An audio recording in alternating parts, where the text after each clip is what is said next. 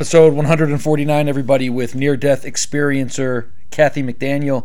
Really appreciate Kathy coming on and sharing her story.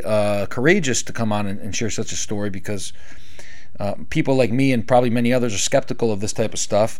She talks about her experiences in both hell and in heaven when she was in a medically induced coma back in 1999, early 2000. And we hear all about it. We hear about Afterlife, what she saw, what she believes, and how it affects her everyday life.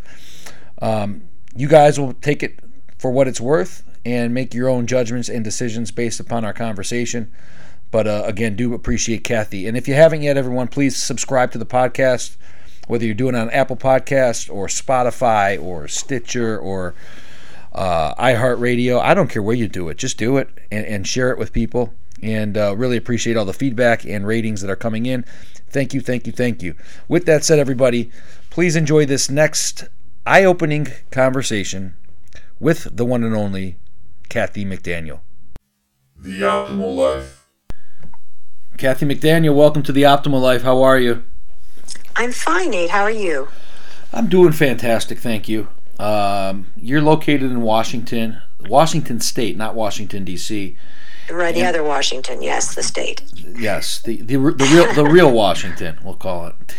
And I'm here in Ohio. We have a similar kind of weather this time of year, a little gloom and doom kind of feeling. You guys getting the same thing? Yeah, it certainly is gloomy. Probably not as gloomy as it was back in 1999.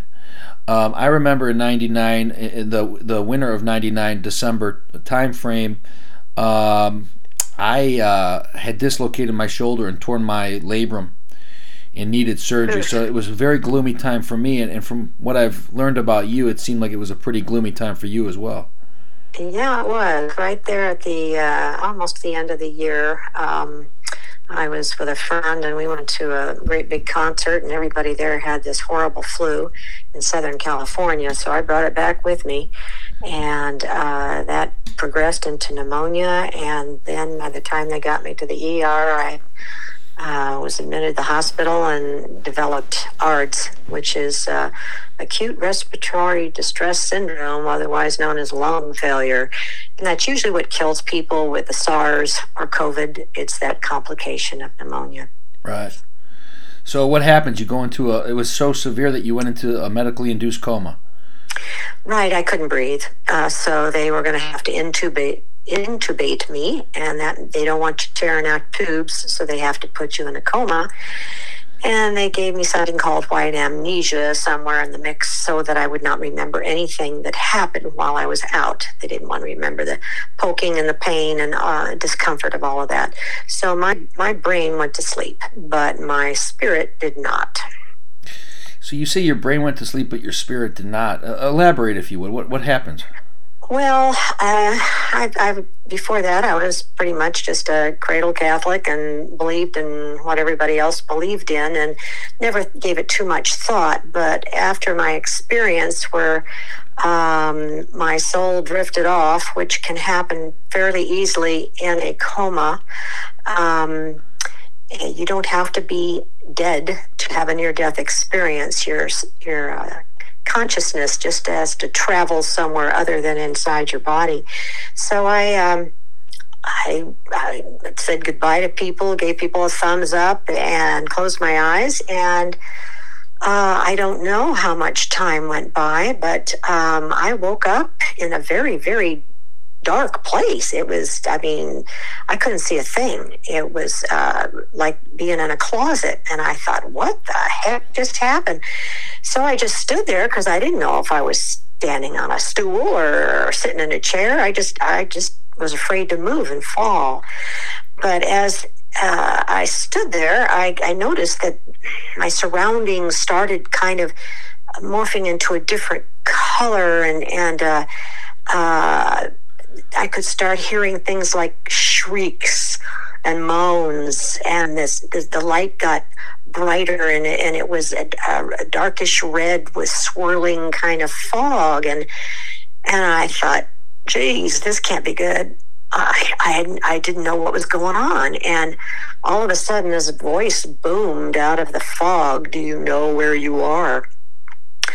And I thought, this could only be one place. I don't know how I got here, but I just whispered, hell?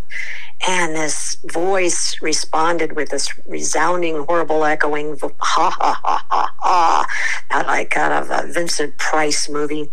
And boy, I was scared to death. So I just turned and ran. I didn't care where I was going, if I bumped into something or not. I just split. And what happened, Nate, is that I found myself in a couple of different scenarios, one after another, that were not of this world.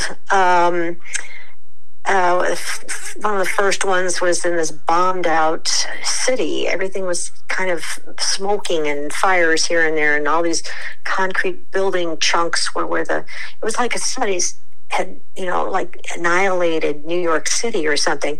Again, I didn't know where I was. I didn't feel dead. I felt exactly like myself. That never changed. My consciousness, what I am, remained the same. So I never felt dead, just threatened. So I went from place to place, interacting with demons, with other people, again in situations. It became obvious that I wasn't going to get out of there easily, but I'm a survivor, so I never gave up hope, even though toward the end of it I was getting a little weary.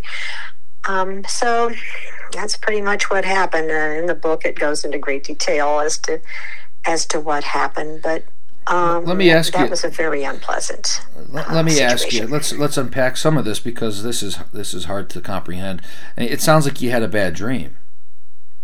Well, you would think so, but here it is 21 years later, and I still remember every second of it, even though it was in a timeless place. So you're laying in bed. Dreams you don't remember. Maybe the next day you'll remember a dream, or maybe a couple of days later, but not this way. And another way I knew what happened to me was, it took 10 years, but I finally got to a group called IONS. That's the International Association of Near-Death Studies. It's a 40-year-old group up in Seattle here that I found by serendipitous circumstances. And there are hundreds and thousands of people all over the world, living now and living before us, that have had these experiences that can't be explained, that are sometimes written off as, oh, you were on, they had you full of drugs in the hospital, or it was a bad dream or a nightmare.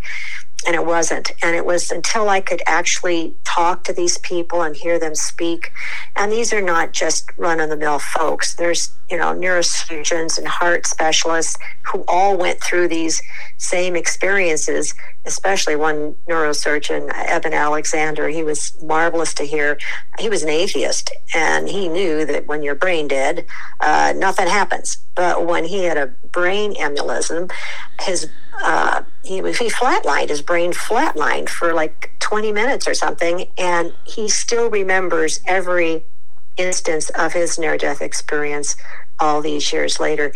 And that's because the brain was asleep, but the spirit was still the one experiencing it and wasn't asleep. So it sounds kind of kooky, but that's the way it runs. It does. So if this was a near-death experience, why was the first place that you went to hell? Because I believe, and that took me many years to figure out, and with a lot of reading from other people who have had these dark, that's what they call them, dark near-death experiences, is that for myself, I planned it. I chose it, and I made my own hell. I believed as a Catholic that there was a purgatory and I'd have to burn my sins off when I died, and by golly, I wasn't disappointed. I have also learned and believe with my whole heart that God is unconditional love. He's not a he. God would never turn anyone away. God loves us no matter what we do, and we only can condemn ourselves. So you had these preconceived notions. So when you are in the coma, do you know that your spirit is leaving the body? I mean, are you able to look down on yourself? What's happening physically? How does it feel? Well, there's all kinds of things that happen to people. That what you're referring to is an out-of-body experience. That's usually happens with people in surgery when they stop their heart or something goes wrong and they kind of float up to the ceiling and wander around. When you're in a coma, your body... people may do other things. Nobody has the same experience. There's a few things that are similar, but everybody's is pretty much dependent on their own personality, what they believe, and mine just manifested in this fashion. Yeah. So you end up. How long are you seeing these things in hell? What's these different places that you're going to? So hell has a bunch of different rooms, different locations. It sounds like. Mine did.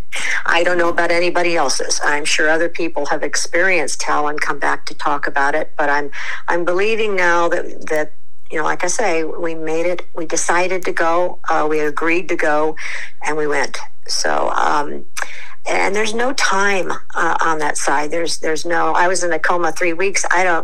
You can be out of body for a couple seconds and it feels like years because it's an eternal now on the other side. There's no watches or clocks or anything in the spirit world. But are you looking at people and are they remorseful? Are they crying? Are they upset for the lives that they lived when they were living here and now they're basically being punished? What are you seeing? I was seeing situations that related to me. I couldn't really tell what other people were going through. I mean, I interacted with some people as I trod upon my path, and a couple of them were living people, which is very unusual. It turns out I had messages to give them, so I did that. And of course, there's no good way to come up to someone that you know really well and say, I was in hell and saw you there. That doesn't go over real well. That's how you lose a friend very quickly, right? The demons are just a nasty lot. The people that were there they were suffering, yeah. But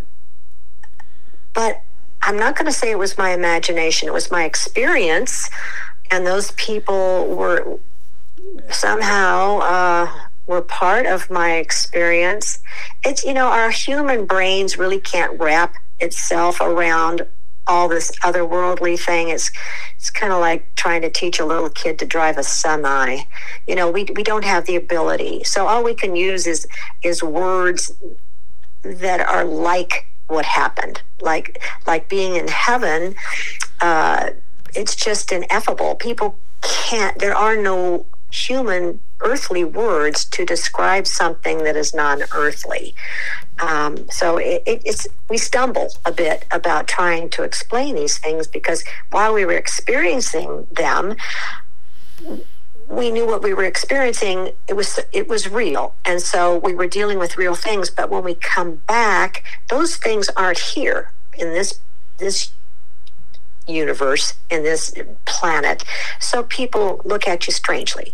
It's really difficult. That's why anybody out there, if you've had a near-death experience and people are not buying it or they're poo-pooing it, please go to ions.org and find a group of people who will understand totally.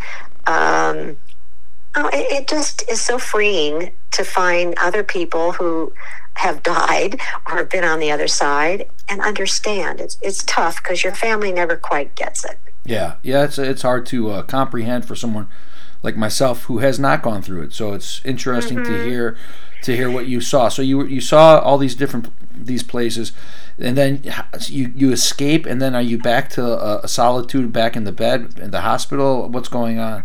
No, first after the last episode, I found myself in heaven, and it's like saying, how do you know you're in heaven? There's nothing like it. I mean, people talk about the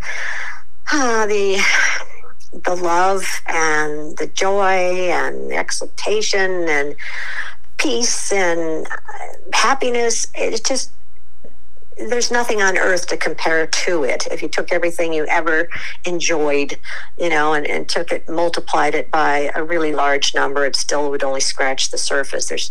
There's no way to explain it. And then for me, I was only allowed to stay for a short time, I got to see my former fiance, who was my best friend, and who I'd been taking care of as a caregiver when he was going through leukemia prior to this.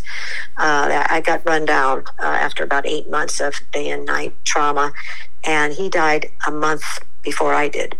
But he stayed, lucky ducky. So I got to see him, and he looked so wonderful and healthy and younger, and it was just delightful. I loved it, and I was not there too very long. He had shown me something in this big book, but I could not remember what it was when I got home. He just said that, now Mary Kay, which is what he called me, you've got too much left to do.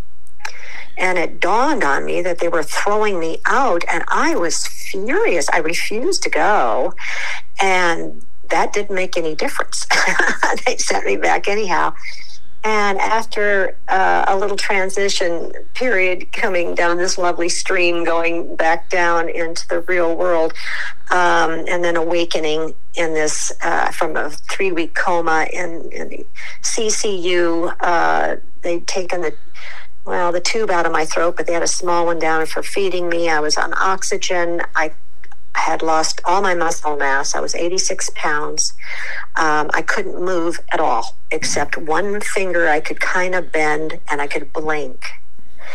And to see this room full of my relatives, all yippee, skippy, welcoming me back, and I was just back from heaven, I was furious. And it was really a good thing I couldn't talk. I couldn't talk for about 3 days. They'd put some device in my throat so I could sound like a robot talking after a while. But it took me about 6 months to accept the fact that I was back, and that I was going to have to get all this stuff done before I could go back to heaven. It was tough. You called him a lucky ducky, so lucky ducky that he was died and moved on to heaven. So why was he a lucky ducky? He got to stay in heaven. He didn't come back.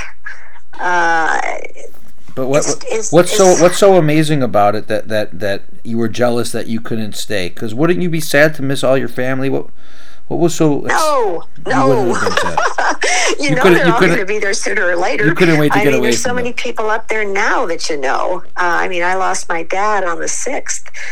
He was almost 97, and he's already sent me back little hints and messages that he's fine. As his mom and his sister met him, and when he transitioned, and no, you don't want to come back. You don't. It's just too perfect and wonderful. But to slam back into this body of mine that couldn't move, and was I could hear the doctor in the other room saying, well, we don't know how brain damaged she's going to be. She's probably not going to be able to live on her own anymore. Don't count on her driving a car. And you're laying there, and there's all these tubes, and it's awful. I mean, who wants to come back to that? When they pushed you, did you feel them pushing you back? Like, what's going on with that? How does that work? No, he just told me I had to go back. And then I found myself kind of walking down this stream, and a couple of people were encouraging me down to return.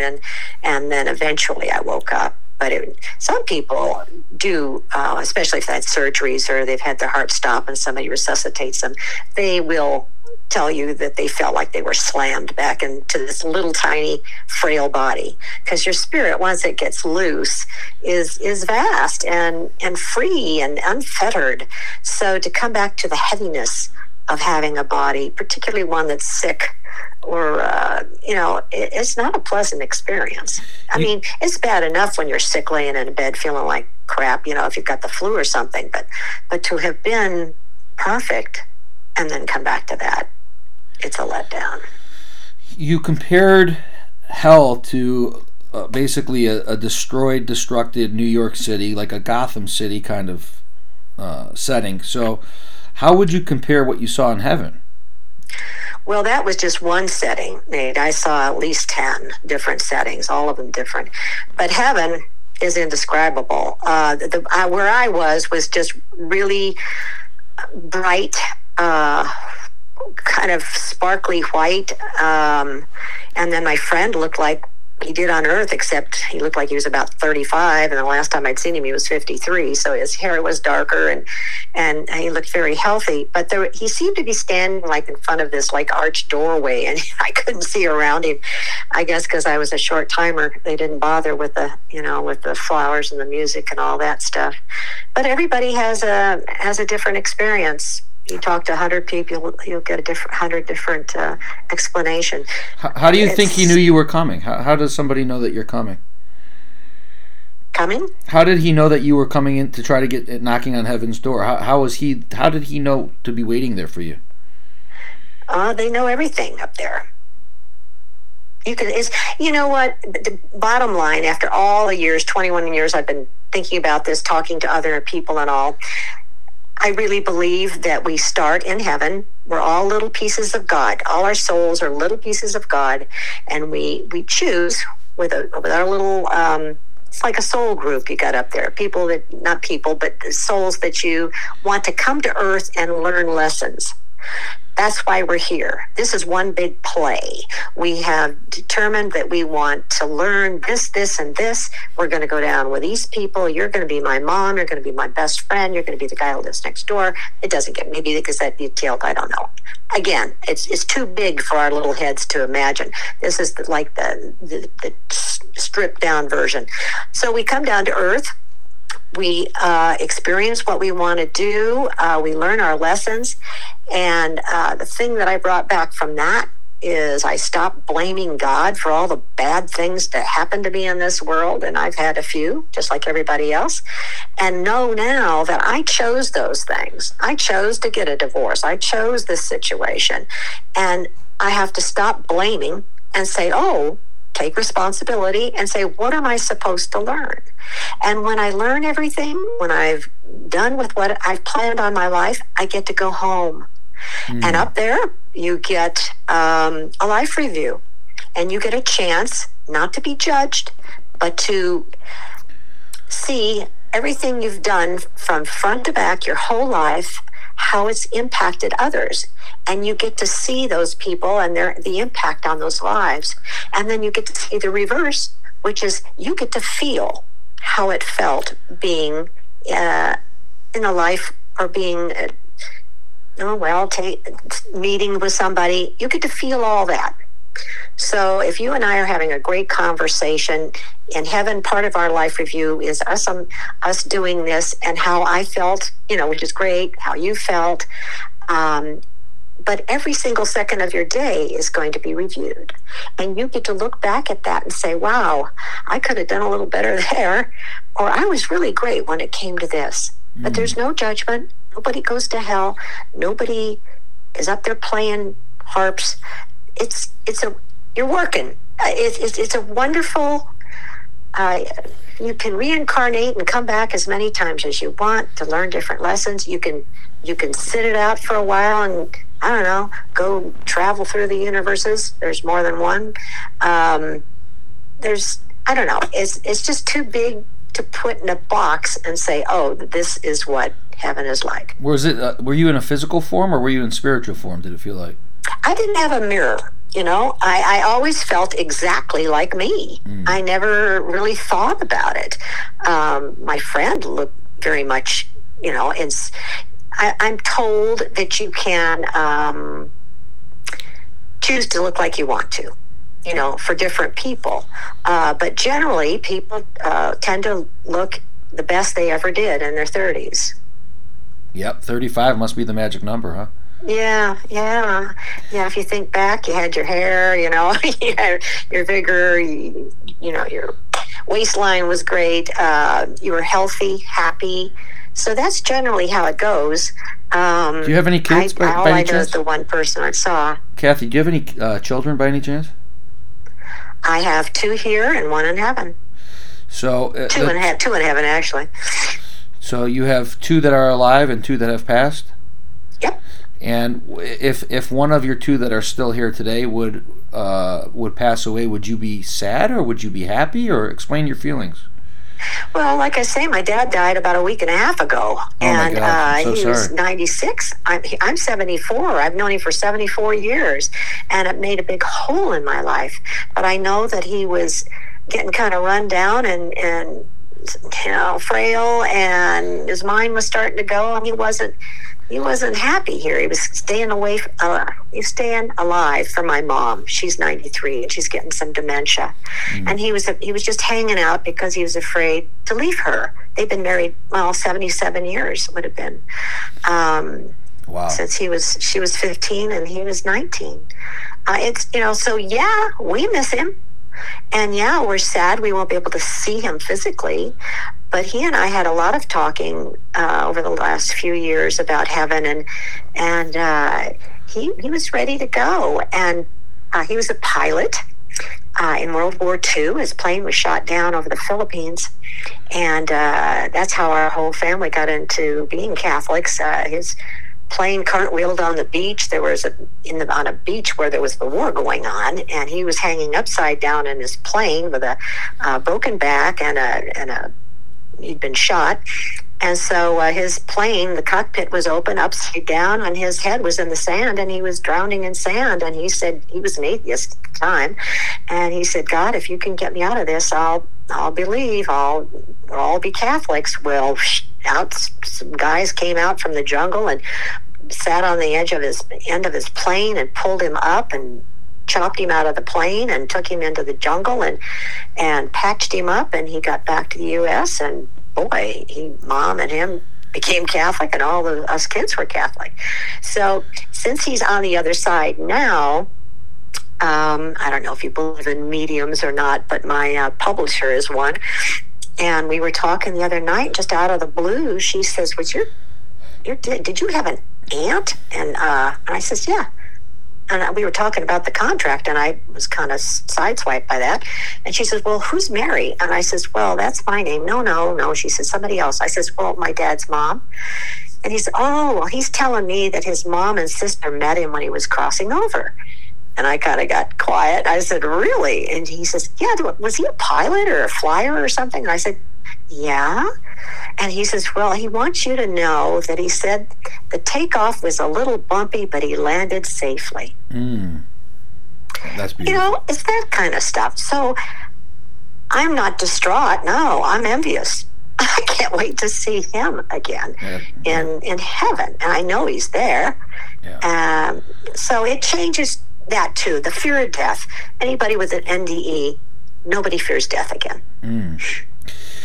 I can't wait to get home. That's what it is. It's home. You might not be able to answer this, but you mentioned earlier you realize that we make our own decisions, and I got to start taking ownership for my actions. Bad things happen, those kind of things. But how do you explain? And maybe this is something that you can't explain still. But are you able to better explain now travesties and devastating things that happen when children are murdered or killed or those types of things?